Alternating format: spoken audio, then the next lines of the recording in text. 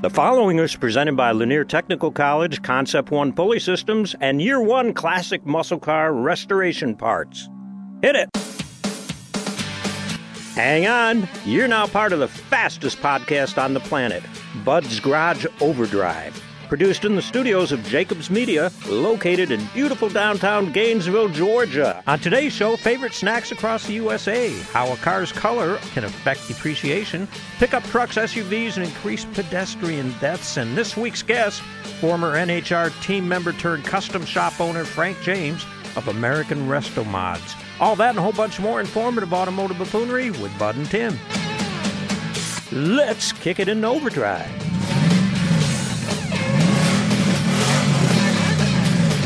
Welcome in, folks. This is Bud Hughes, resident car nut, and Tim T. Basqual, upholster to the stars.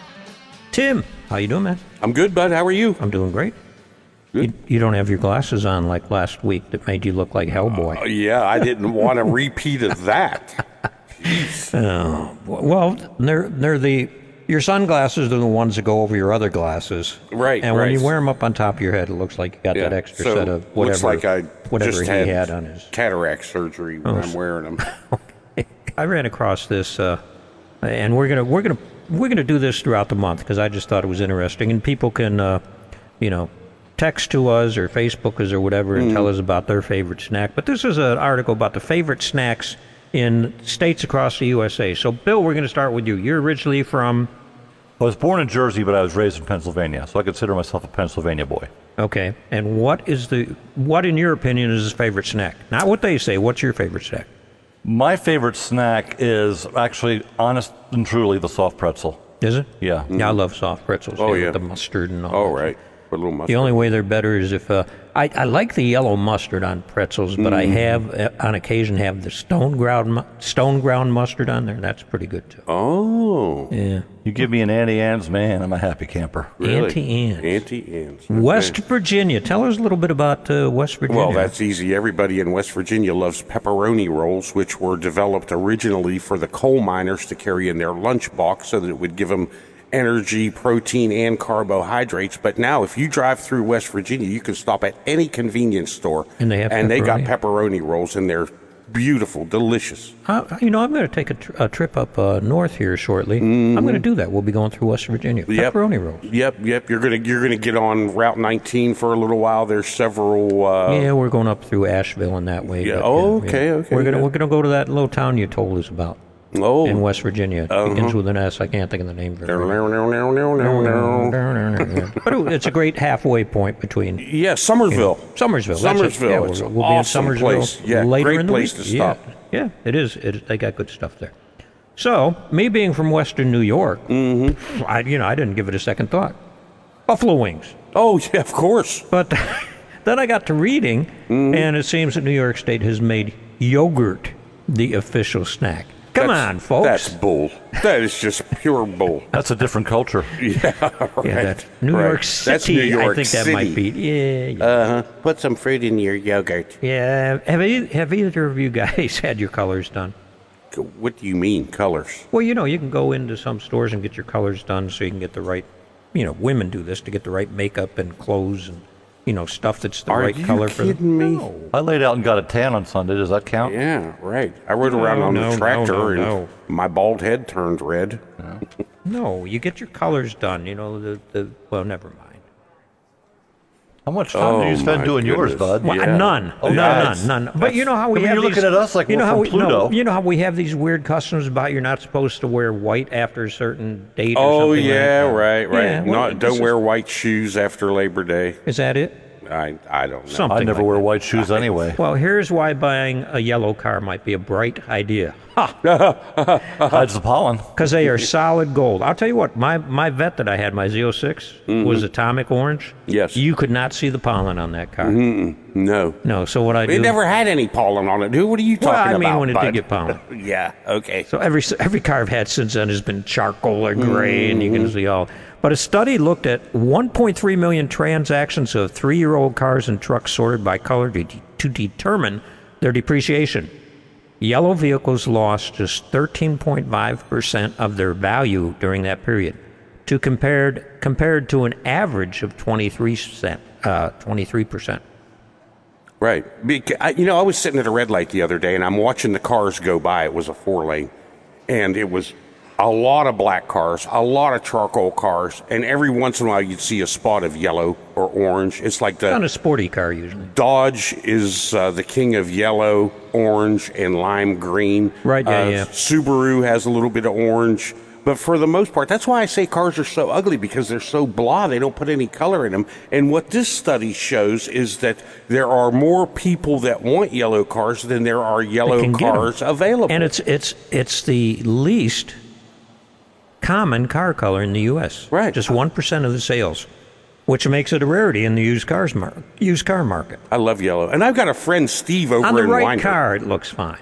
He paints everything yellow. I took my lawn tractor to him because I was having trouble getting it to run, and it came back 3 days later yellow. He painted it. He not only fixed it, he painted it yellow. Well, black is the most common automobile color. Yes. Followed by orange, green, red, while black, brown, and actual gold are the worst performers. Mm-hmm. The last of which saw an average depreciation of 25.9%. Right.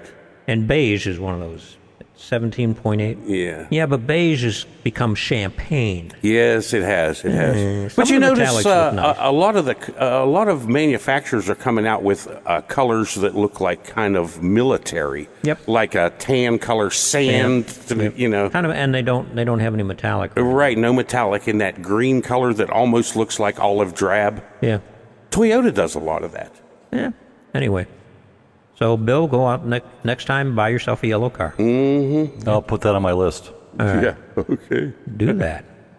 I've bought my last car, I'm hoping. Okay. Oh. We'll put it on your list, because if you look up dead, keep a list. If you look up dead, the first thing it says is listless. So you want to always have a list of things. Oh, bud. That's a stretch. All right, 200-mile-per-hour wind tunnel has been designed by Ford to blow the competition away. It's the world's fastest rolling road wind tunnel, which is kind of like being on a big belt sander, if you would. Well, I wish you would explain that to me. It says that it's like a treadmill. There's 5 treadmills, one for each wheel, and then one to what's simulate that the one road. Underneath the car? To simulate the road going by. Okay. They have a big tunnel that I used to take my kids, my students, to in Concord, which is called Wind Shear. It's right by an airport, so kind of a catchy name, but it's called Wind Shear, but it's got a big turntable in it, so they can actually put a car on it or a race car, whatever they're testing, and turn it so the wind is hitting it from the side, hitting it from, from any direction they want to. And they can tilt it. Mm-hmm. So I asked one of my students that got into being an aerodynamicist. Right.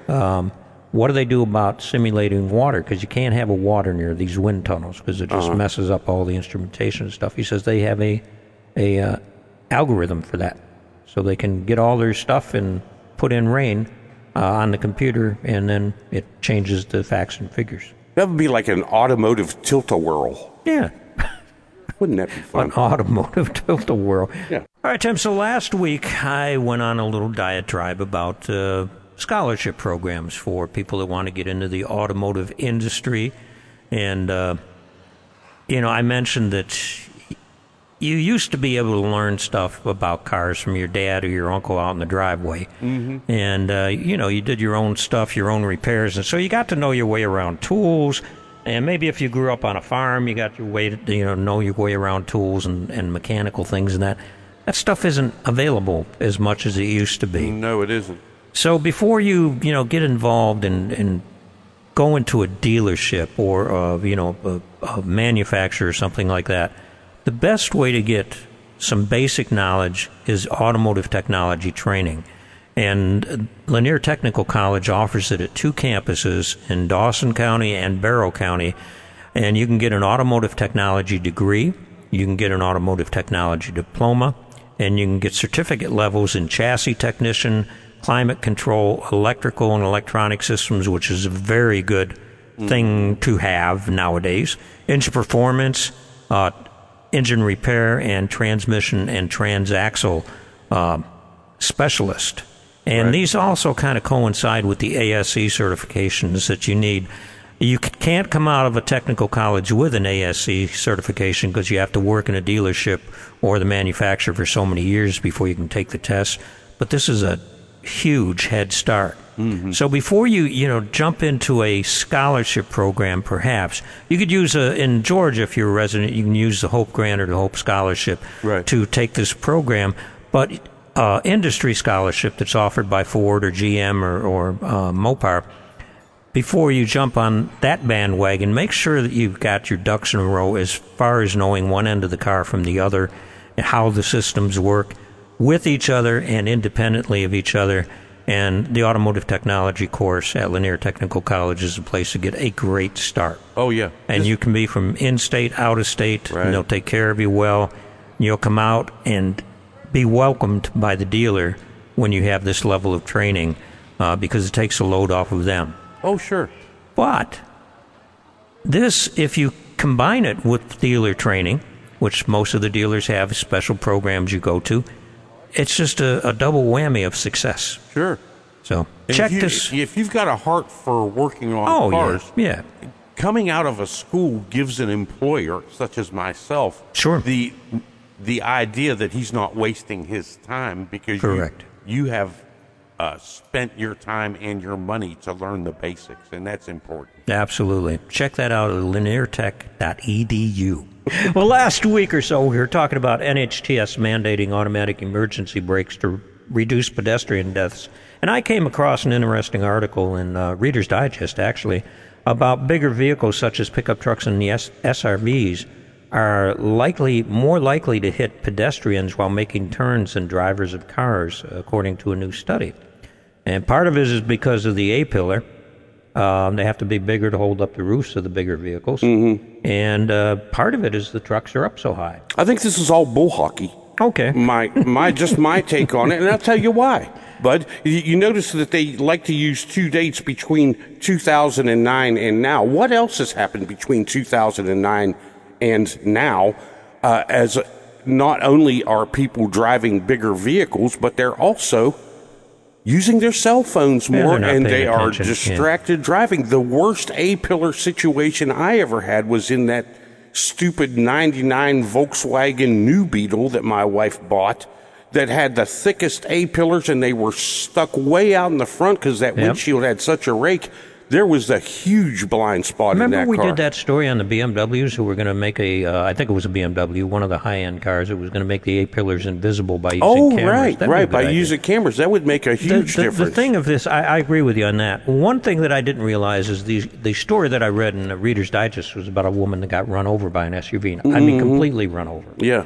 And when they do a comparison between the height of a car and an SUV or a pickup truck, it is huge. Oh, it is. If you get hit by a car, chances are it's going to knock you off to the side, or you're going to go over the, or you're going to go up over the hood. Right. Yeah, an SUV, you're going under it. Right. So, but there's two things.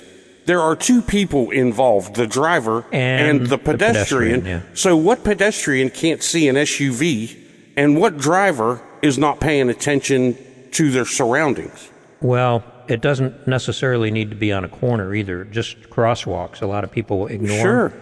But a lot of people, I was at the grocery store the other day, and a lot of people walk across that crosswalk and never look. They never look. They just expect everyone's going to stop. They expect you're going to stop. You're right.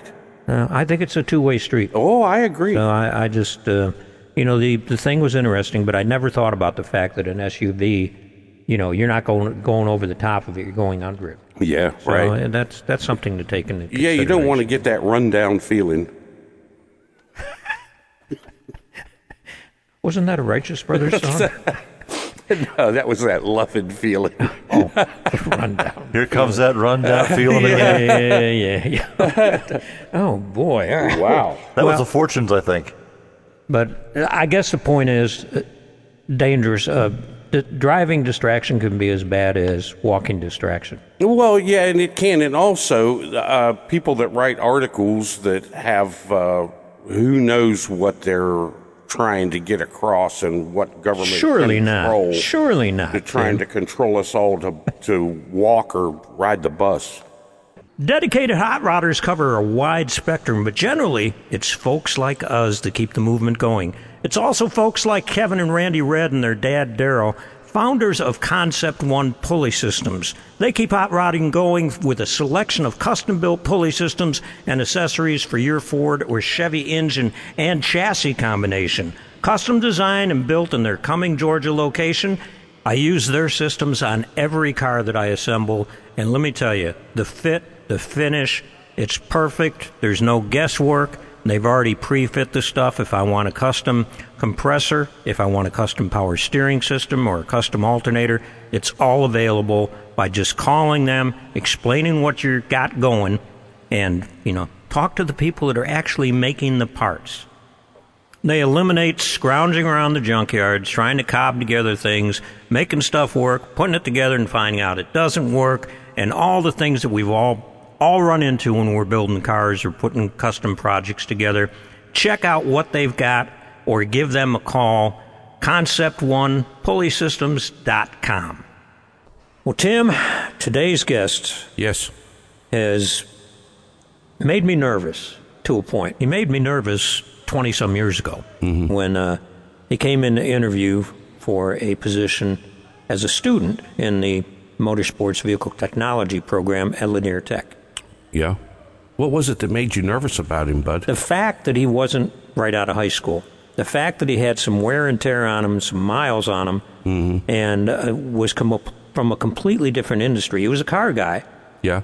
But he was also a trained chef. Oh, okay. And we sat there interviewing him, and he's married, and he didn't have any kids at the time, but he was married at the time, or is married. And he told me what he was making as a chef. And there was a panel of 5 or 6 of us there, Yeah.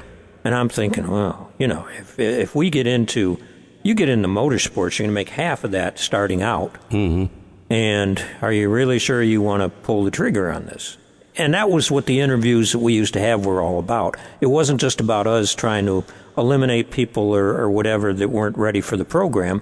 We wanted them to ask us questions, about pay and working, conditions and all that kind of stuff. And anyway, it all worked out fine for him, and I'm not afraid anymore. He did good. I took him to work. I took him to Charlotte Motor Speedway to meet one of the hardest guys in the industry to work for in drag racing. That's the perception. When you actually work for him and he realizes that you are serious about what you're doing, he's actually a very good teacher, and that would be Warren Johnson. Okay. And Kurt Johnson. Yeah. So our next guest is Frank James, who now is the chief cook and bottle washer for American Resto Mods, has his own business. Warren and Kurt have gotten out of NHRA drag racing, and they're doing other things. And when they made the split, Frank went into building Resto Mods. So he's a much older, more mature guy now. Right. And has a daughter that he dotes over. And we're just thankful to have him here, Frank. Welcome into Bud's Garage Overdrive, the podcast. Frank. Hey, guys. Good to see you. Yeah. So, it strikes me that there's not a whole lot of difference between being a chef and building a Resto Mods. Both of them, you take quality ingredients, and your knowledge and experience tells you what works together to make the best flavor, right? That's exactly right. Yeah, so, wow. You weren't expecting that, were you, Bud? No, I wasn't. Now, what came up as far as, you talk about being a chef. Before you got into your own business, you were working with Kurt and Warren, and you told me something very interesting about that first interview with Kurt, where you mentioned you were a chef, and he had an answer for you. And the answer was, what the heck does that have to do with racing? Explain that to us, because it's got a lot to do with racing. Well, that's true, and I had actually kind of forgotten about that. Tim kind of hit the nail on the head there. I mean, he's exactly right, and if I recollect, that's exactly how I presented it to Kurt. Really? It was kind of that same thing, and being a chef and being in that industry is a lot of hard work.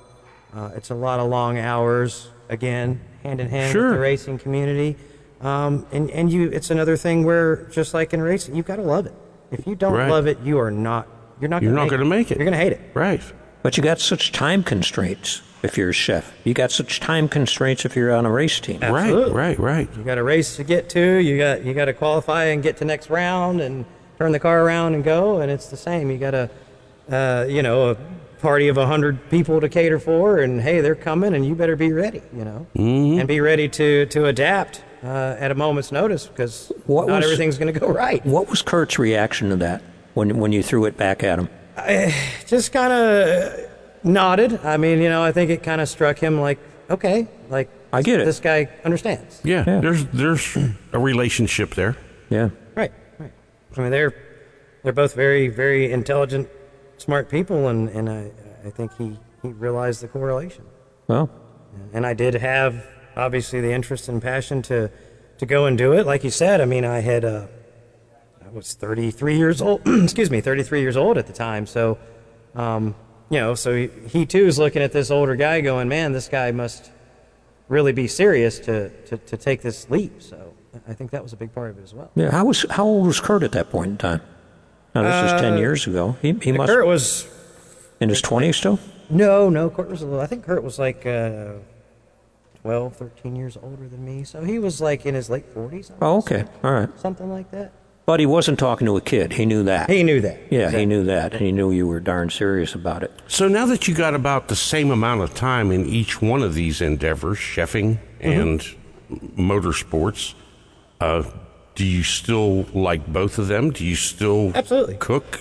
I certainly do it at home when time permits. But I mean, God forbid if this didn't work out, I'd have no qualms going back and doing that. I mean, it's still a passion and a love that I kind of grew up with, as just like the cars were.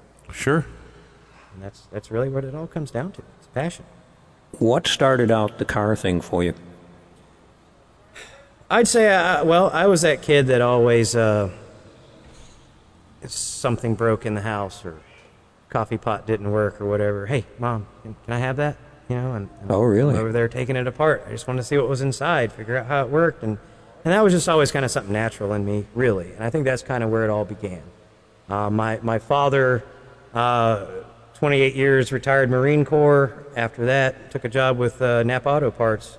He was a stockroom manager for a warehouse that we had in my hometown for a distribution center there. And so the car stuff was kind of around me. I was wearing car T-shirts and hats, long before I even knew what was going on. Dad bring them home from work, and so kind of just that natural interest, as well as, that's kind of the auto industry's helped me grow up. It's what put me through school. It's what put clothes on my back. It's what my father did, and it all started there. Turned 16, got my own car, and that's when I started piddling around. That's how it began. When you came to this interview at Lanier Tech, and I'm just bouncing back in the a little bit here, what was going on in the chefing industry, and what was that decision for you to come to this school and maybe pursue your dream? What flipped the switch? I think, if I want to remember correctly, I want to say it was around 2010 that we did that interview. And at the time, I was no longer chefing as far as in the kitchen. I had moved over into food sales. Yeah, you were servicing. Correct. Yeah, right. I was worked for a very large international food distribution company, and so I was selling food products to restaurants, making good money. And I'm quivering. And I'm quivering because and that in and of itself being the caveat to the whole thing was what had happened is 2008. Yeah. happened. Oh, yeah. And Okay. it was a full commission sales job. Sure. So it was great for a while. 08 came along, and everything kind of fell apart. Restaurants were struggling. Folks weren't buying food. My paycheck started going way Sure. down, and that's kind of what really was sort of the initial catalyst to get me going, man, what am I going to do? This isn't going to work. And at the time, I had been actually, 100-hour weeks as a chef prior to that for like 12 years. And Right. and I was kind of like, I just don't know that I want to.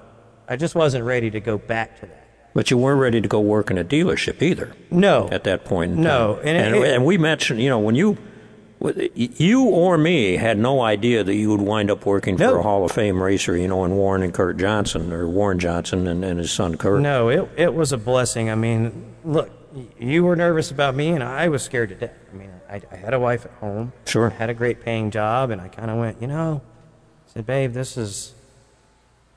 It took a lot of thinking. It was something that I had always wanted to do. And it was kind of like, maybe this is my chance.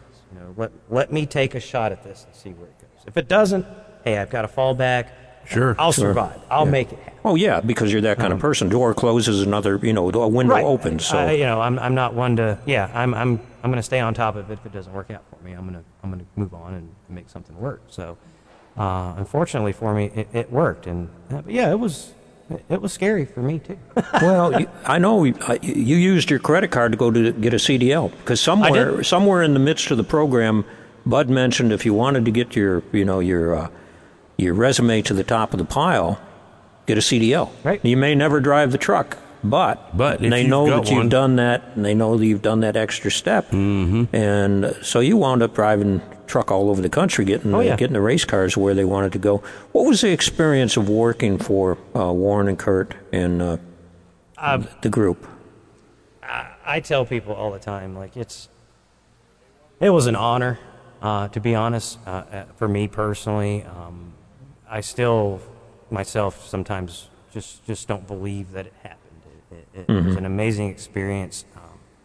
I wouldn't change anything about it. It was tough. I mean, it was very tough. Long hours. Don't get me. Oh yeah. It was hard work, and yeah, Warren and Kurt, Warren especially, like you said, they're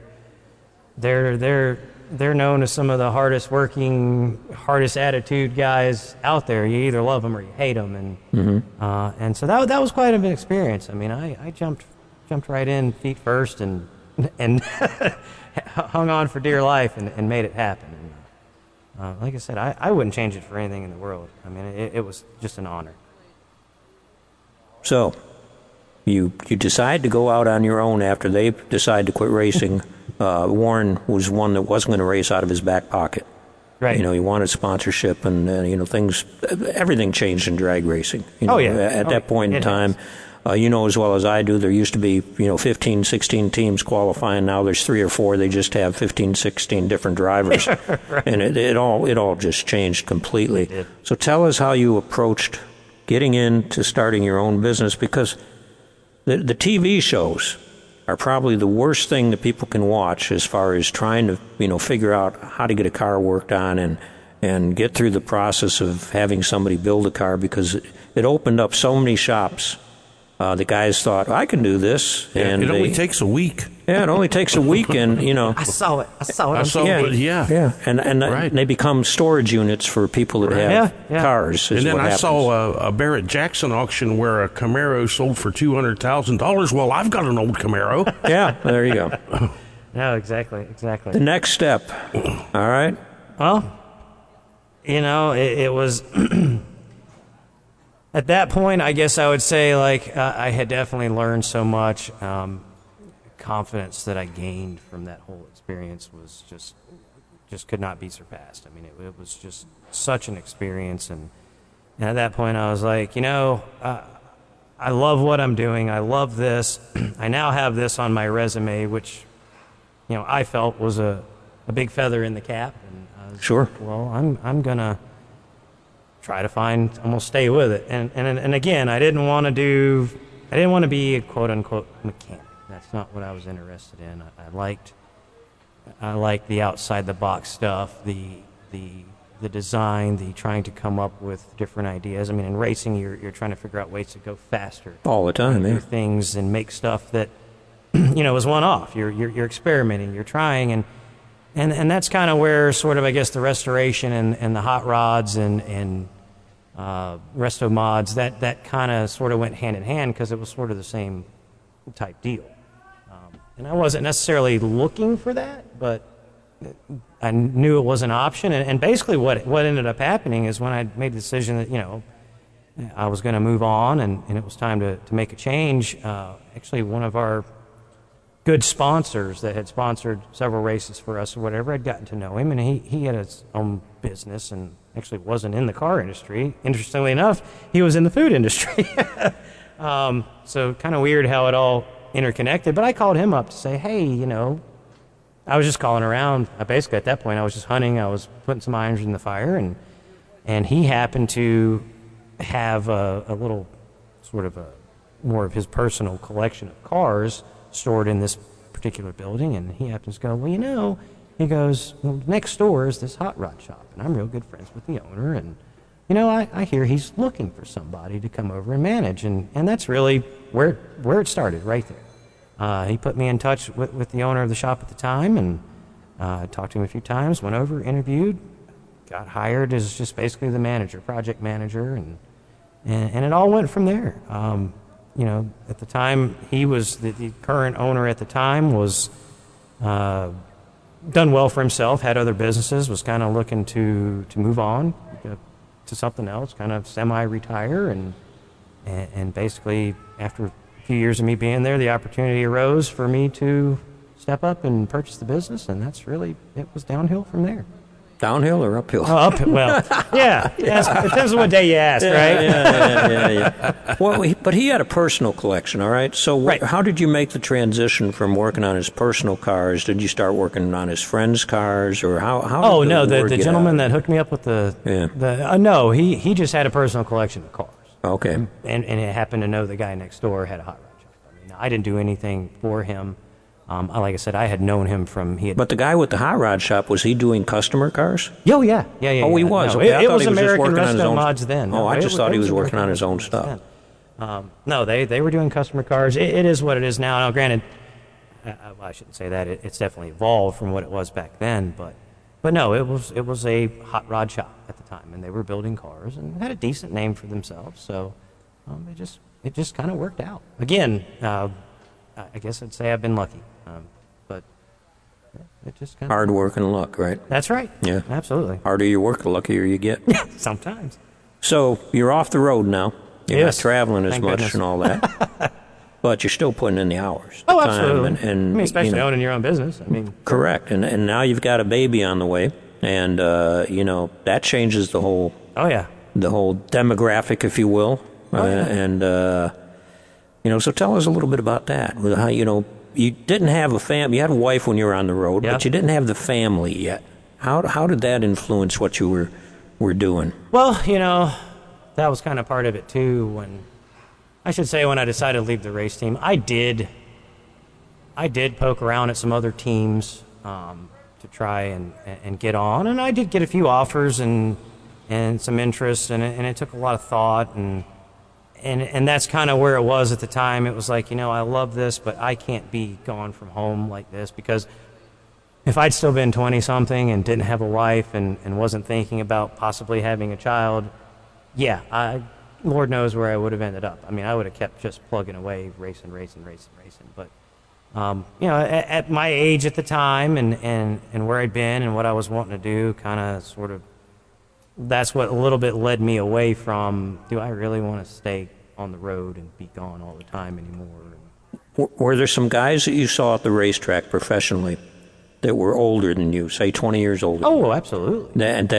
That influenced that decision when you saw where they were in life and what they had given up on a weekly basis or event basis, that kind of stuff? Because that really factors into yes and no. professional yes racing. And no. I will say, I mean, it was always kind of a joke, you know, among the pits. I mean, the divorce rate in the pit area is huge, and that's a big part of it, because you're never home. Yeah. You have to, again, it's that love, it's that passion, it's that desire. But yeah, your personal life takes a toll. Now, bless her, my wife's wonderful. She stood by me the whole time. But yeah, I mean, it obviously did cause problems. It was tough to deal with. And bless her for hanging in there with me, and we made it work. And yeah, I had my fill, and it was time to do something a little different. So, you take over American Resto Mods, Mm-hmm. and how do you build it from there? And what do you learn as you're building? Well, you'll learn a lot.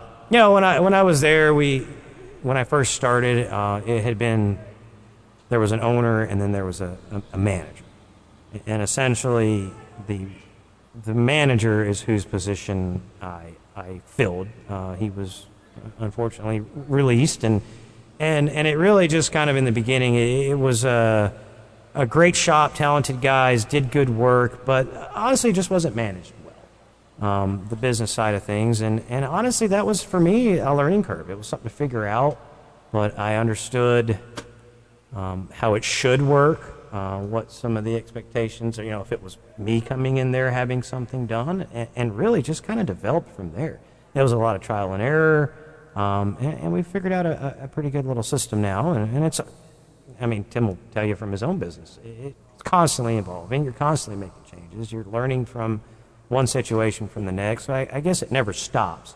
Well, most especially when everything that you're doing is a project or part of a project, and you have to break that down into its individual pieces, and you have to make the technicians accountable for the amount of time that you're billing the customer, and every hour has to be billed in order for the business to remain viable. And I think you'll probably attest to that's probably one of the most difficult. It's nearly impossible because every day each technician comes in with whatever he dealt with last night or this morning. Absolutely. And that doesn't lend itself well to being able to predict how much production they're going to have. And especially when you're dealing with resto mods where, okay, this part of the project should take 4 hours, but a bolt just broke. And now we're going to spend another 3 hours trying to get it out. You nailed it. There are so many variables involved. That was probably that is something that will never be figured out fully because you cannot avoid the unknown stuff, and that was the hardest part for me to adjust to. Coming from the racing industry, we had our race cars and our motors, and no matter what, they were always the same. It was the same car, it was the same motor. It was designed to be quick, and that you knew every nut and bolt front to back. You could change out a motor and trans in 20-30 minutes and be ready for the next round. Right. And then moving over to this side of thing, that's exactly right. You're working on this older stuff. You're doing this one-off stuff that was never meant to be there. And it's like, well, like you said, it should take this long, but And you almost have to have carte blanche with the customer. You do. Because unfortunately, so many of us out there, we have to know a kind of a price. Right. Because we don't know if we could afford to have it done, if we don't know how much it's going to cost up front, and that is impossible to predict. And I hate that because as looking at it from me being from the customer's perspective, like I get it. If I'm going to go in somewhere, like I want to know pretty doggone, like how much money am I going to spend? Right. And for the longest time, that was kind of our approach is I wanted to sit down and figure out X, Y, Z, this, and this has to be done, and it's going to cost you this much money. And then, like you said, once you actually put that into practice, it's just not realistic. There's too many. No, there's so just many too many variables. things that can happen. So we kind of got to a point where we sort of figured out where certain things generally kind of should average, quote unquote, and generally at this point now we'll take into consider everything the customer's asking for, what they want to do, and the best we can do, unfortunately, is give you a ballpark, and we can say, you'll be between this and this. The ish figure. The ish, and and really a lot of it's qualifying your customers at that point. Exactly. If you get the person that understands, and they know that, and you can tell they've got the money to spend. Then those are the ones. And it's not like you're just trying to. Well, okay, I got a guy that's got a bunch of money. Leave an open door so I can just get it. Yeah, exactly. Yeah, let me see. No, because that's not how it is. No, and I think once you get people to understand that, the ones that do understand that and are ready to do it, those are the ones who end up becoming the customers. Right. I mean, the guy that has $10,000 to spend and he wants to do a full restoration, Right, exactly. You're barking up the People wrong do. tree. I noticed that most of the big ticket cars that sell at these auctions now are resto mods. Yeah. They're selling for way more than restored cars. Yeah. But that means that the people that are building those cars are spending a fortune on them. More than they're being sold for. Right. Always. Never fails. And it's very rare that somebody will put a bunch of money into a resto mod and actually recoup their money selling it or make money. I mean, it is almost never happens. And, we kind of warn people of that too up front. Like, if you sure. have intention of trying to sell this car or make any money, don't.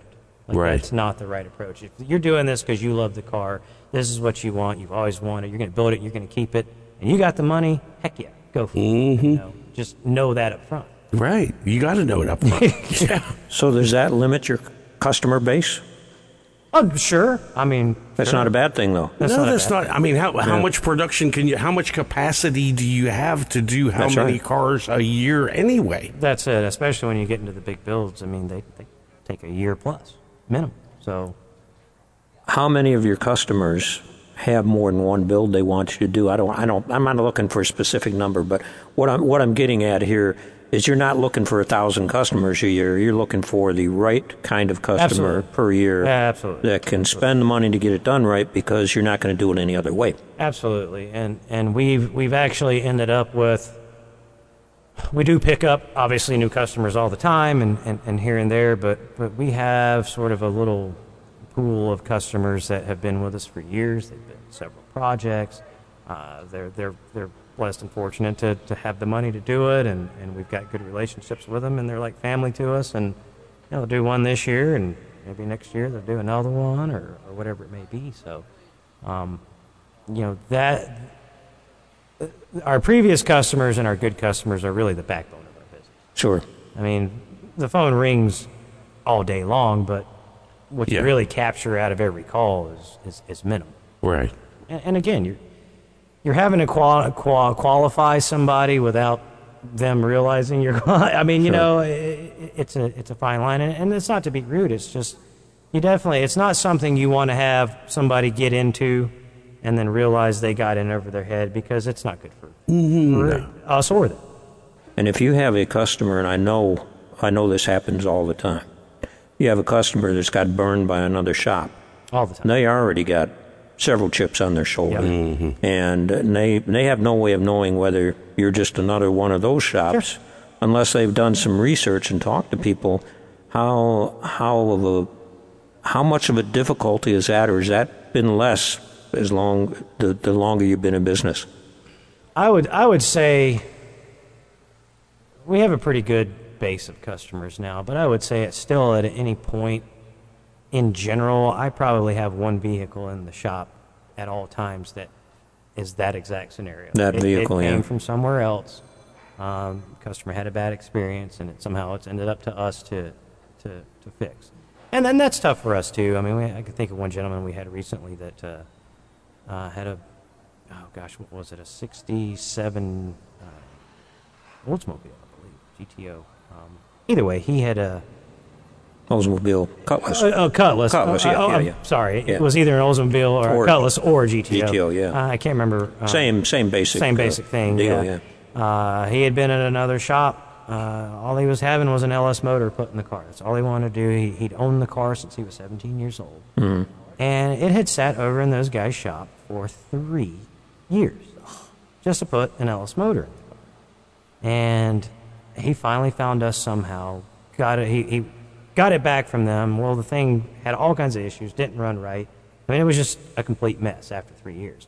Somehow he found us, came along, and unfortunately, it's a tough situation. He ended up spending a whole bunch of money to basically go back and redo everything that he had already done. Yeah. Yeah, you can't really fix what someone else Sometimes, messed up. but- You just basically have to start over again and wish that they had left the original parts in Yes. the car to start with. Because one thing leads to another, too. Right. Like, okay, well, here's the problem. Well, I can fix that problem, but what happens after you fix that problem? Guess what? Yeah, you got It caused this other another problem too. now. You Right. know? Yeah, because of everything. It all has to be done in sequence. It all has to be planned out, and you know, something you do one time may work in that situation, but not in the other situation. And you go and change Right. things around. Well, you're back to square one. And just like getting involved with an individual who's just been divorced, you've got that hanging over your head all the time of, is this guy going to do the same thing to me? And the trying to gain their trust and Right. prove to them that you're not trying to just get their money and having to justify every nickel that you've spent and why and what it Absolutely. leads to. Absolutely. Whereas the other guy who knows you and trusts you, Right. you just do the work and you bill him at your regular, and there's never any And they don't question, and there's never any problem. There's a reason they're there, and there's a reason they come back. Right. And So that's, we try to take care of. We tell all of our customers, especially the ones who've come through and they've spent a bunch of money. They've spent several $100,000, and they've built some really cool car that's been in our shop for a year plus. I mean, I tell every one of them, like, once you're in here, once we do this for you, we want you to understand you're family. Like, if you have a problem, I'm not going to put you on a year waiting list to come in. Right. You're going to get pushed ahead of somebody else. And so we try to take care of those people that have been good to us. They're family to us. right.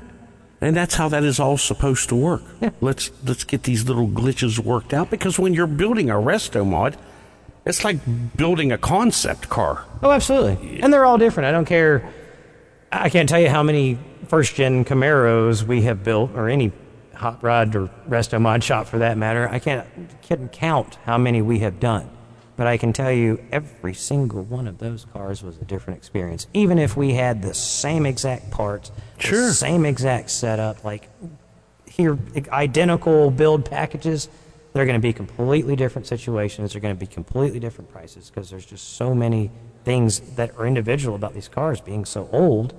You don't know what somebody did 20, Right. 30 years ago Right. in there, and you don't know till you tear in. So it's a moving target all the time. Yeah, it is, all the time. And I would think that you've got to evolve with the industry. You know, stuff that's available for cars now wasn't available when you first started your shop. Oh, no, and that absolutely. changes a build completely. Absolutely. It's funny. I look at builds we did, say, 6-7 years ago, and I look at them and go, at the time, I was like, this is awesome, Yeah. I look at them now and go, Yeah, we got some God, awesomer we stuff. We yeah. did that? Like, I don't like I don't know that. if that's a word, but, you know. Yeah. No, But the industry stayed the same for so many years.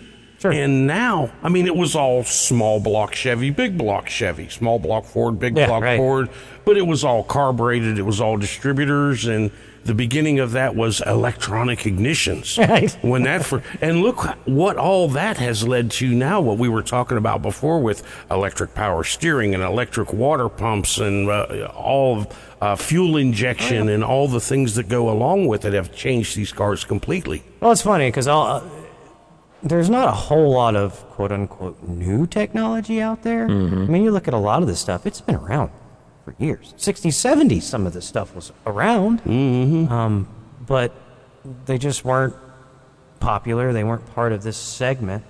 And you look at now, it's funny that everything's being made to fit these old cars and things like that.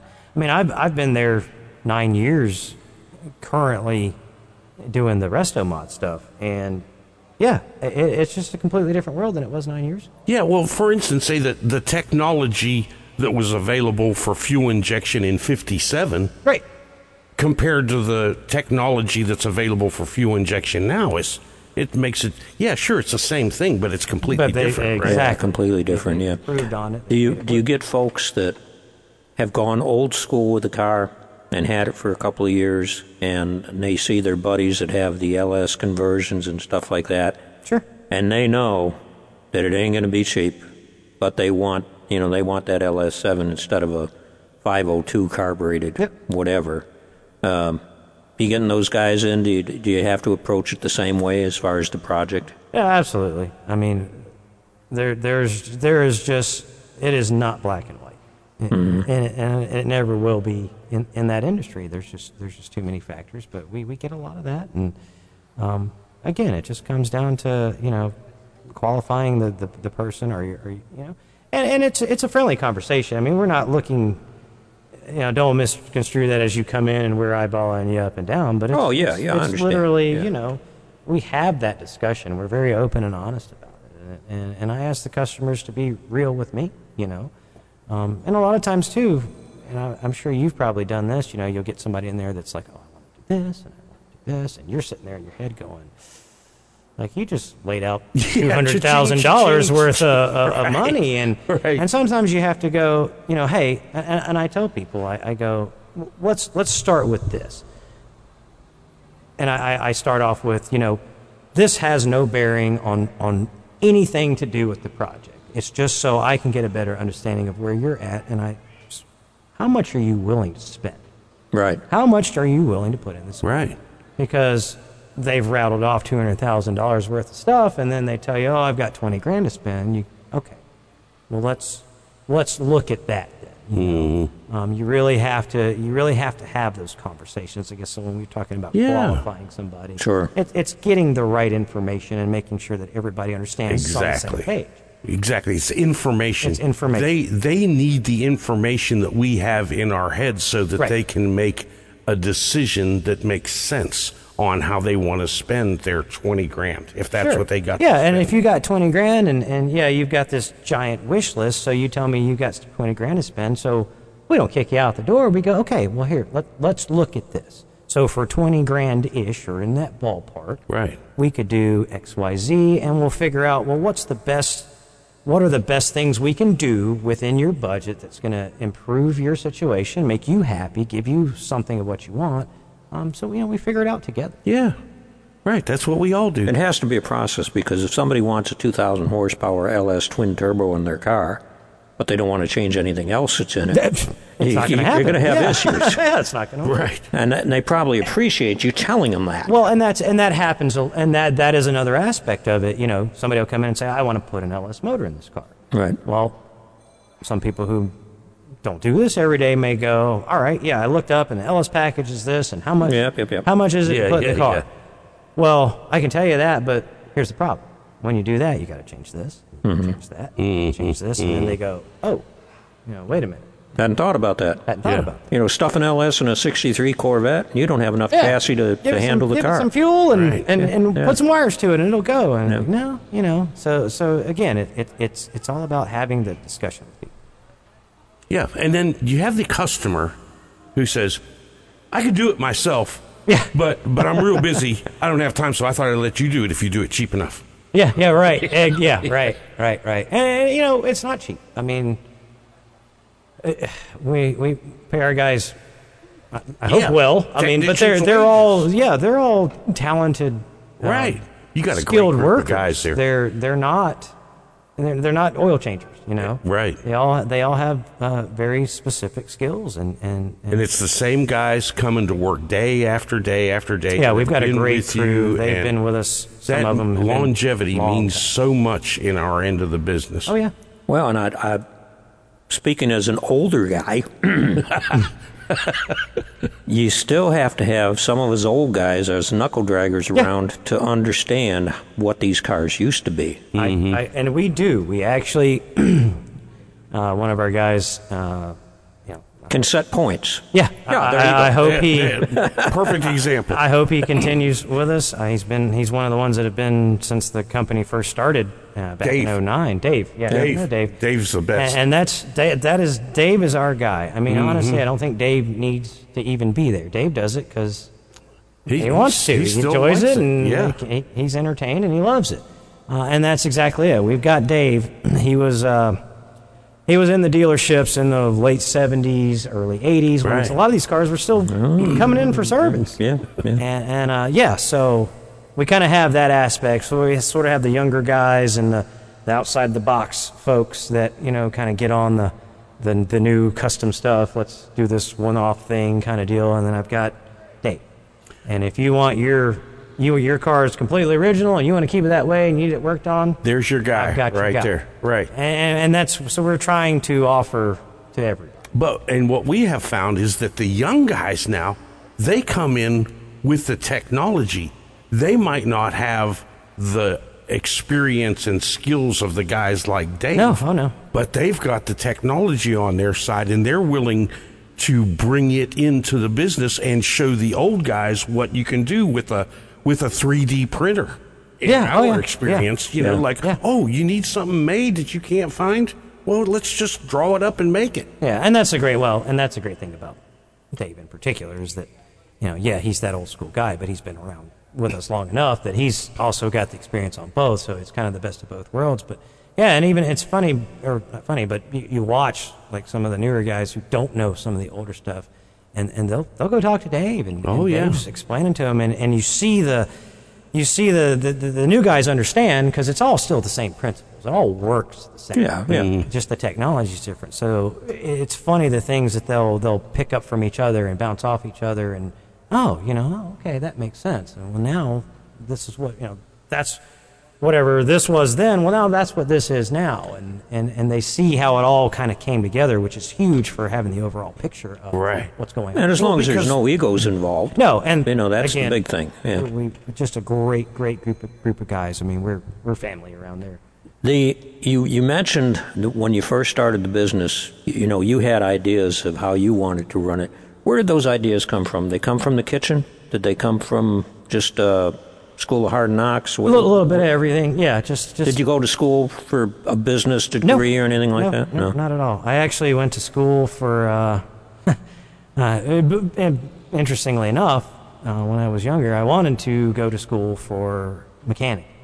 Right. Something along those lines, and this was back in the days when no, you're going to college. Oh yeah. There's no saving if you don't go to college. Yeah. You're going to college and you're going to get a degree. So what I did was, I'm going to go be an engineer then. Okay.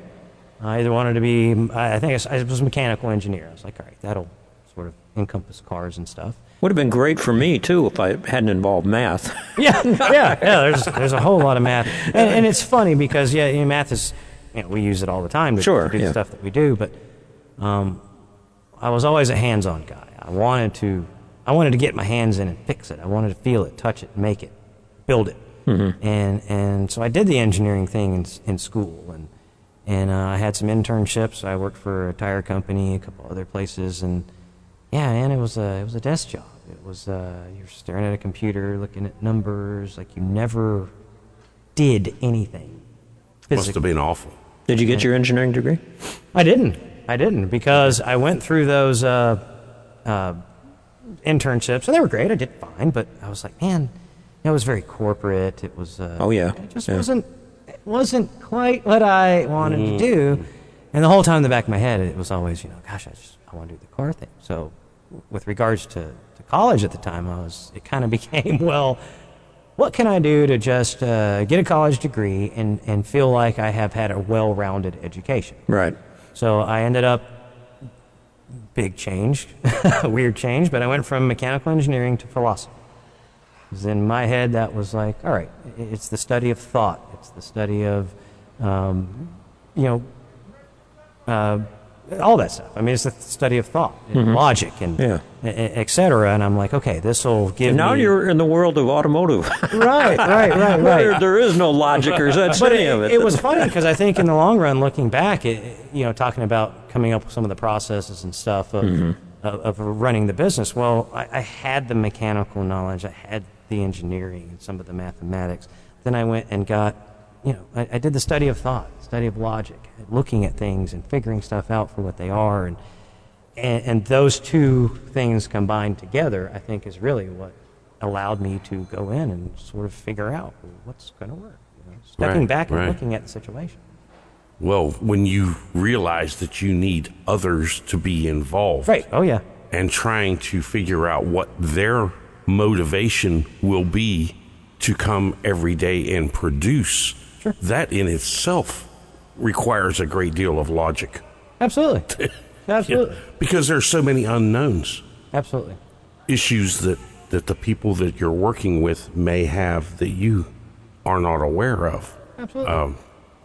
Geez, I'm glad I didn't know about the philosophy thing when I was up in front of you in the class babbling on about whatever I was babbling on about. But, this guy's got me all figured out. All right, let's go back to the car shows that are on television that we all watch, okay? Yeah.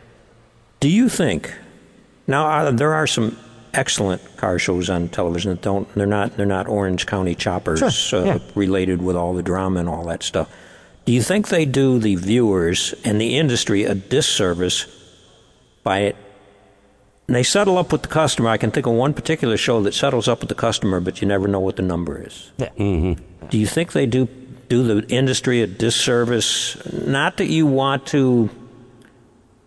I just mean to put it in perspective. For the guy that's sitting at home with his car that he's never built and it's in the garage and he's going to get it done someday, or there's a tree growing through it, or God knows what else.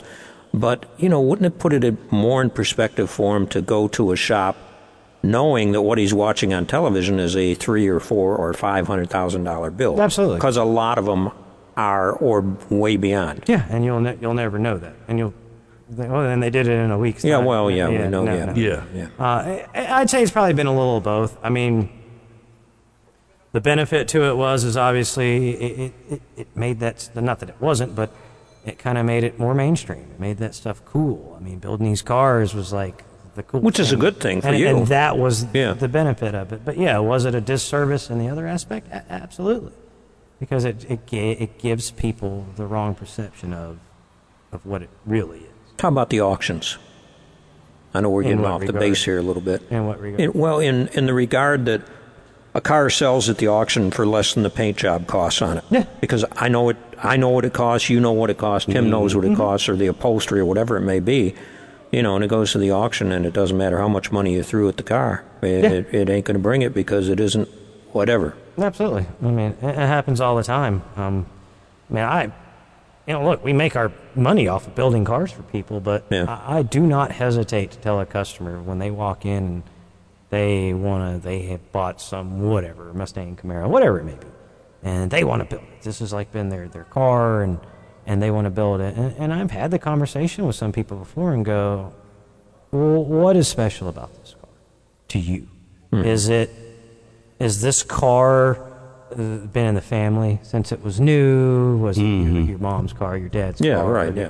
Did you date your girlfriend in it and yours your first car? Because those are the people that you kind of go, okay, I understand you doing this because it means something to you. You're going to keep it. It has special value. Then there's the other folks that, I've just always loved a 69 Camaro and I've always wanted to build one. I won't hesitate to tell that person, go find one that somebody's already built and buy it. Right. Yeah. And if maybe you don't like the wheels or something, you want to change a couple things, then change a couple things. But, you may not necessarily want to go build your own car unless it's something really special to you. Well, that brings up an interesting question. Do you have people that come to you that have cars that have been built that they're looking to sell to somebody that wants a 69 Camaro, may come through the door, and this person's had it, they've enjoyed it, and they're done with it, or they want to move on to another project? Yeah. Do you have that networking going on? Sometimes. I mean, we're honestly so busy with things. I mean, a lot of times stuff like that will come through, and we'll get some folks that, hey, selling it, just go through it and make sure everything's good, and that kind of thing, and we'll do that for them, and we'll also, I've had some people come through that say, hey, I'm looking at buying this car. Will you guys take a look at it and tell us what you think? And, if we've got the opportunity, space to swing them in and look it over, we will. And I've told people, I haven't hesitated to tell people before now, don't buy this car. Right. So. Or how about the people that just bought the car? Anyway, and now they're bringing it for the pre-purchase inspection. Yeah, unfortunately, that has happened a bit as well. It's like, ooh, you got chrome rotors on your car and it won't stop. Yeah. No, I mean a little side story to that. One of our really good customers, he's done a couple projects with us. I mean, he's been around for a few years, and great guy, love him to death. Again, part of the family. His biggest issue, he's got the money to spend. His biggest issue is he is just so impatient. He cannot wait. And he recently purchased a car. He spent a quite absorbent amount of money on it and brought it to us and wanted us to change some things about it. And unfortunately, we started working on the car, and man, the thing was had been wrecked and had been hidden. Stuff had been hidden. They had reconstructed half of the car out of a half inch of body filler. Oh, and this poor guy had dumped a lot of money on this. So I mean, it happens, unfortunately. And there's no recourse. There's no recourse. He bought it, and that's it. And now he's into what was going to be. I just want to change the motor out. Now he's back into a full restoration. I mean, we had to actually order him a brand new body from Dynacore. It was that bad. Well, but in the long run, when you explain that to a person, by the time you repair quarters and get everything lined up and do all the gaps and all that. And that's the way it started, and this car was so bad. It's like, well, can you fix it? And I go, yeah, we can fix anything. But, as bad as it is, by the time we're done, forget about it. It's not even you can't even justify it. And you're doing a service to the guy. Oh, yeah. We, again, and like Tim said, too, we got to make our money, and sure, any business person is going to make as much money as they can off of whatever they can, but we're going to do it fairly, and we're not going to take advantage of it. Right. I mean, and I'll be honest with you. As a matter of fact, what happened with him was a good example. We kind of started discovering stuff, and me personally was looking at it and going, well, okay, we can fix that. It's not that big a deal. And we get a little deeper and found this, and it's like, well, okay. Then it finally got to, and he's like, well, I want to keep going. I'm in it now. And it got to a point where I called him up one morning and I said, hey, listen, you got to stop. Yeah. I said, you got to stop right now. I said, I don't have the heart. I can't take your money. I said, I'm not going to let you do this. I said, stop right now. So we're not doing anything else. We're not doing it anymore. I can't watch you do this. And he was a little upset with me. Yeah, well. He was upset with me for a little while, but again, I'm a firm believer if you do the right thing and you treat people right, it's going to pay off, even if it's not in the moment. It'll come karma. It'll come. And back around. how is that? How has that come full circle for you? He's come back around. We basically talked to him and look, you need to buy a brand new body if you really want to do this car and you really want to continue. Let's just do it right from the get-go. And of course, that was another large chunk of money he was not expecting to have to spend. But, when he came in to take care of all the business and get everything ordered, he actually closed the door in my office and sat me down and said, I just want to thank you. He says, I'll be honest with you. He says, I was pretty mad. Mm-hmm. But he said, I want to thank you for talking me down, for doing the right thing, for, et cetera, et cetera, et cetera. So, a great example of that. That's just how we want all of our dealings to be with people is we're looking out for you too. We're not trying to take advantage of anybody. This stuff is stuff you learn as you go along. But who were some of your mentors and your heroes when you were growing up in the car world or any world? Oh yeah. Anything that affected all that makes up Frank right now. Yeah, that's a laundry list. I wouldn't say it was any one particular. I mean, obviously, I had a good relationship with my dad, so your dad's a big part of that. And he was a Marine. So he was a Marine. Discipline and stuff. Absolutely. Yeah. There was no messing around, and he's a smart guy and a good guy and loving father and I met some people through his work there at Napa that were car guys, so I kind of got some experience from there. And then just generally, I loved watching racing on TV and stuff like that. So sure. I can't really pinpoint it down to one thing. But yeah, it's all had a little bit of an effect. You mentioned Warren and Kurt. You had to be... How did you get over your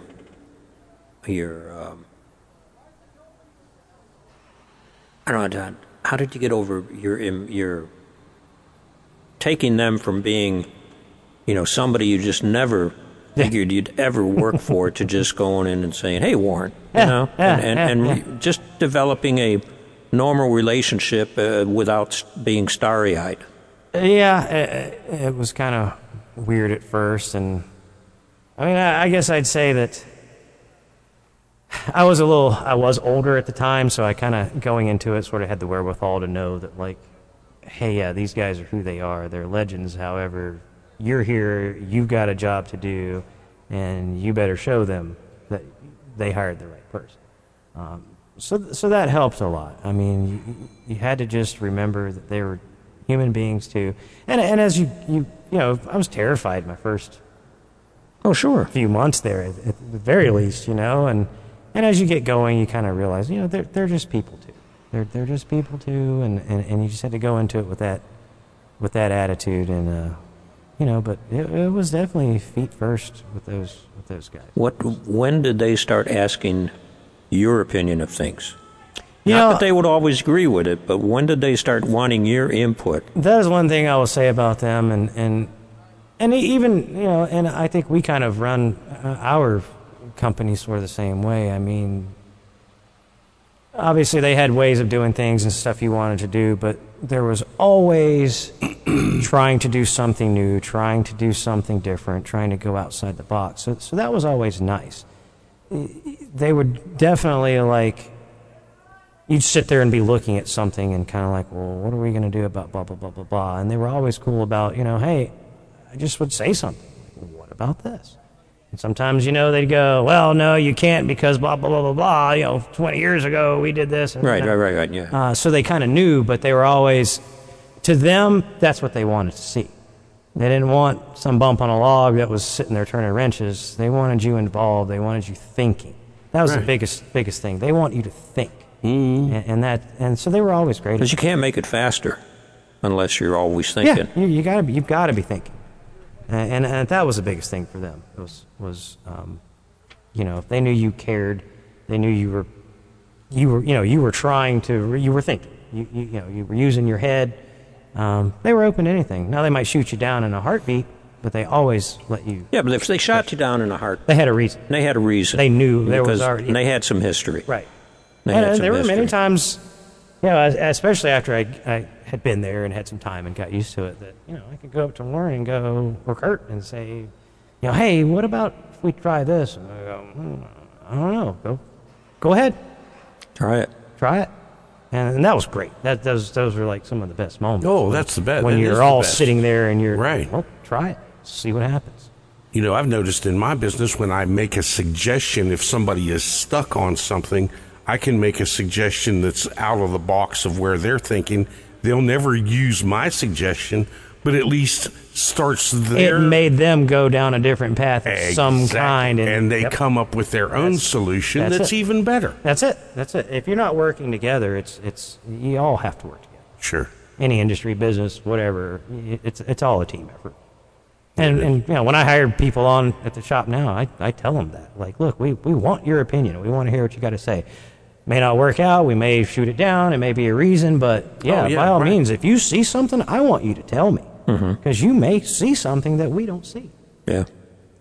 Yeah, and these young minds, they do have some interesting concepts that I might not have thought of. I mean, if you have a mechanical mind, some basic skills, you can look and analyze what's going on. You don't have to have done it for your whole life for 15 years. You're smart enough to look and go, hey, I see this over here. Yeah.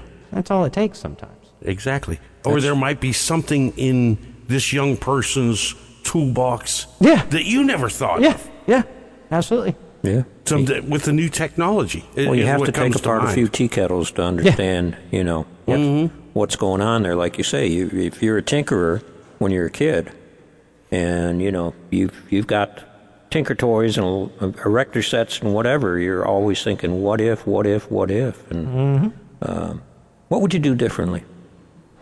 Had you had it all to do over again? I know you were immersed in automotive from the Napa thing and stuff like that, but what would you do differently? You know, I don't know that I would do anything differently. I mean, you know, I might go back and pinpoint. You know, everybody can go back and pinpoint certain individual things here and there, but as a whole, the whole package. I've had a very eclectic, very successful career. I've been experienced to a lot of different stuff, and I don't think I'd change that because it's what's made me what I am. It got me here. It wasn't just one thing or anything like that. You know, every experience you have in life is what shapes you as you get older. Are you a let's look 5 years down the road kind of guy? Oh, I'll try to be. You're beyond, I know you're beyond day by day. Oh, yeah. Way beyond that. Oh, yeah. But what do you see 5 years, 10 years down the line? What does that perfect situation look like for Frank, the family, and the family that works with you, and the customers, and everything else? 5 years, but ultimately, I'd love to be sitting on a beach somewhere. Now, before we get to that, No, we know that ultimately you'd like it. I mean, look, it's still, especially with the economy and the way things are, and it is somewhat of a up and down business at times. When things are great, people are spending money. When things aren't great, people aren't spending money. So, I think for me is 5 years from now is to still be around, still be successful, have the business going, and like to see it grow. Kind of would like to look outside the box and maybe get into some parts design or things like that. Start offering some other options besides just us building cars. That's probably my 5-year plan. Well, that you've learned from building cars. Sure. That you struggle with something and you build a fix for it. Right, and other people are going to have the same problem. Absolutely. And so that's kind of the 5-year. My 5-year plan would be the business is still there, doing well, and we're starting to look at branching out outside with other things as well. What do you say to a young person that was sitting in there? Well, I can't say that was sitting in your seat 12 years ago or whenever it was. What do you say to a young person that wants to get into this business? I mean, really wants to get into it. Not the guy that watches racing on TV and has never been to a track. Yeah. What do you say about pursuing the automotive trade now, as opposed to when I was working in a dealership and I went through the whole college thing and all that, and it wasn't my deal. I just had to keep my hands busy, and so. What do you say to a young person nowadays as about pursuing your dream? Because you've definitely pursued a dream. The bottom line is you've got it. It really has to be a dream, and you have to love it, and you have to be real with yourself. I mean, sometimes you may think you want to do something, and first off, try it.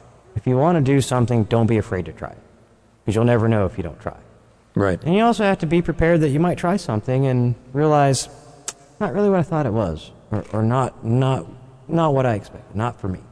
And be willing to move on, to constantly evolve and change, and whatever you end up doing, if you don't love it, you're just going to be miserable. Right. And there's just no two ways about it. I don't care what you're doing. I mean, if you're a garbage man and you don't enjoy being a garbage man, well, you're not going to make it as a garbage man. Yeah. In the end, it's all work. It's all work. No matter what. All work. But if you can stand to do it, right, it's not as bad. And it all pays the same. Yeah. Exactly. I mean, if you're a crew chief on a top fuel car, you're going to make X amount of dollars. Right. So don't go there expecting to make 4 times that, because it ain't happening. Yeah. And if you're a garbage man, you're going to make X amount of dollars. So it all comes down to loving what you're doing. Good with that, and then by all means pursue whatever you want to do. But don't. My biggest thing is, I actually have a guy from the program working for me currently, and I had this conversation with him the other day, and a big part of it is confidence. Be confident in yourself. Yeah. If you want to do something, well, doggone it, go out there and do it. Do the best you can do. And if it doesn't work out, that's okay. Have the confidence to know that you're going to move on and you're going to do something else. No matter what, just don't ever stop. I think that's the biggest thing. I think people get in situations and they realize that, it gets them down or whatever, and maybe that's not the right thing to do. Like, use it as a positive. You've learned from this. Now take what you've learned from here and move on to something else. Yeah, when I was in the teaching profession, I always viewed failure as a success in a different way. Absolutely. Because you found out what you didn't want to do. That's absolutely, yeah. Just like building the car, something goes wrong and it doesn't work. Well, hey, you found out what not to do. Well, and that's a positive. Look at those 40, 50-year-old guys that you were working with at the track, or 60-year-olds, some of them. They gave it all pursuing what they were doing, but that's what they wanted to do. That's what they wanted to do, and they did it. Yeah. What questions question or questions have Tim and I not thrown at you that you wanted to let people have an answer for? I don't know. You guys have done pretty well in my book. I'll give you some kudos. Bud on is that. very thorough with his question. It comes from his teaching. You background. guys have hit it. I mean, I think if it just it really comes back to if you're the young folks out there, if they're looking to really get into this type of business or get into the racing world, or again anything you do in life, like it's never going to be cut and dry. No. It's sometimes you're going to get lucky and the pieces are going to fall into place, and other times you're not. And you have to know that, be prepared for that, and you got to love what you're doing. You have to be real about what you're doing. You have to be realistic. I mean, give something a try, and if it's just a pipe dream and you realize it doesn't work, well, realize it doesn't work and be self-aware, know yourself, and go from there. Because this isn't about money for Frank James. Lord, no. No, you got guys spending money on cars, and I'm sure you never. Lord, no. Right, People ask me, what do you have? And I was like, I drive a 2008 Mazda 3, and no, I can't afford to build one of these. I mean, Yeah. I'm a hot rod shop. Right. But yeah, no, you're absolutely right. We're comfortable, and I take care of my bills and take care of my family. And that's, Do you get that's all I can ask do you for. get pleasure? That this is an off the wall question, because I've had people ask me. I'll get something and I'll fix it up, and it's just the way I want it, and then I'll turn around and sell it. Because to me, building it is the fun. Yeah. And be it a car, or I've got a truck I jazzed up, and I'm ready to let it go. I want to move on to something else. Sure. There's a lot of people that I guess as realm. I've gotten older, I've stayed out of the wanting to get another rusty thing to work on. Yeah, you But learn. I still want to do something. Yeah. I just don't know what that is next. But that's what keeps you going. Yeah, I hear you. I mean, that's kind of me too at the shop. I mean, of course, nowadays I don't get to work on a whole lot. I'm caught up with dealing with the business side of things. You still got your race car? Still got your Chevelle? Lord, no. No? Okay. Actually, I sold it to several years ago. I sold it to my business partner's buddy. Okay. And he turned around and built it and turned it into a nice little car. So that's cool. Kind of heartbreaking. Yeah. Had her so many years, What and was now it? It was a 60s? 70 Chevelle. 70 Chevelle. Oh, that was my favorite year. Oh, yeah. I loved Mine that too. 70. Mine Oh, too. Yeah. But no, but going back to sometimes it's not about having the car; it's working on it. That's really where it is for me. I don't need a car. I don't want a car, but I like being able to work on them. My funnest thing personally in the shop is, we need this custom one-off part built for whatever it is. Give that to me. That's what I want to do. I want to make something that I'm making, I'm building, I'm creating. That's where it's at for me. And when you hand somebody the keys to their dream car, oh yeah, it's a great feeling. That's got to be It's a great feeling when they're happy and they're thanking you, and you can tell like you've made somebody's dream. It's all worth it. Frank James from American Resto Mods. It was a pleasure to have you as a student. It's a pleasure to have you as a friend, and to have you come in here and see the things that you've done and where you've come from and where you're going. Your star is rising, and we're just real happy for you. So Appreciate it, and I thank you guys. You in particular, part of what got me here as well. So I appreciate everything. glad I know you, Frank. Yes, sir. me too. Good stuff. Frank James, American Resto Mods. Thanks for coming in and being on Bud's Garage Overdrive, the podcast. Thank you guys. Every week, Tim, we talk on both the radio show and the podcast here about Year One, the classic car restoration experts, classic muscle cars specifically. Right. You know what they offer besides parts and doodads for your car? I don't want to say doodads, but parts, things to update your car. Right. Okay? Right. You know what else they offer? What? They offer advice on where to go with your project. Mm-hmm. You have to do things in a certain sequence sometimes. Well, Sure. they know the ins and outs. So what's not in the catalogs that used to be printed and what's not on the website is the expertise of the people that you're talking to on the phone. They have probably built a bunch of cars or have been around a bunch of cars being rebuilt Sure. where they know what's going to work, what's not going to work, and to guide you in the right direction, and maybe to even help you order the parts in the proper sequence. Right. You don't need a pile of parts when you're starting with a car. Sure. You need the parts to come to you progressively. And if you sit down and do some planning and find out what they have available, what's in stock, what's hard to get, that type of thing, it can help you with the success of your project turning out. Because, if you got a car down to the bare bones, you don't start by ordering the upholstery first. But you would be surprised how many people do that. Yeah. And as the project evolves, things change, and your ideas might change, and you might want to change the result of the end product. Well, and, we've talked about digital dashes and stuff that are available for your car, your muscle car from year one. That's something you want to plan ahead of time. Mm-hmm. You want to make sure that you've got the area for it to put it in the car, what's available out there, how it's going to hook up to your engine transmission combination, those types of things. Right. And, they can help you walk through all of this stuff if you do some planning. They know, starting at A, you're trying to get to Z, and they know how to get you there. Yes. So check out not only the parts, but check out the expertise of the great folks at Year One, the classic muscle car restoration folks. Check them out at year1.com. Okay. Time for some thank yous. Let's thank Frank James. Great conversation with him. Mm-hmm. Year One, muscle car restoration folks. Jacobs Media. Oh, yeah. And our producer, Bill Wilson, that tries to pull all this together every week. Lanier Technical College. And Concept One Pulley Systems. So, Tim, next week's guest is going to be our friend, Doug Turnbull. We know him as a Skycopter guy, but in his spare time, he is an pit announcer for NASCAR Performance Racing Network, and he's got a very interesting story to tell. So that'll be on next week. Okay, great. Meanwhile, let's not forget about Bud's Garage's radio show on WDUN, terrestrial radio, AM 550 at FM 102.9. It's also streamed and on the podcast.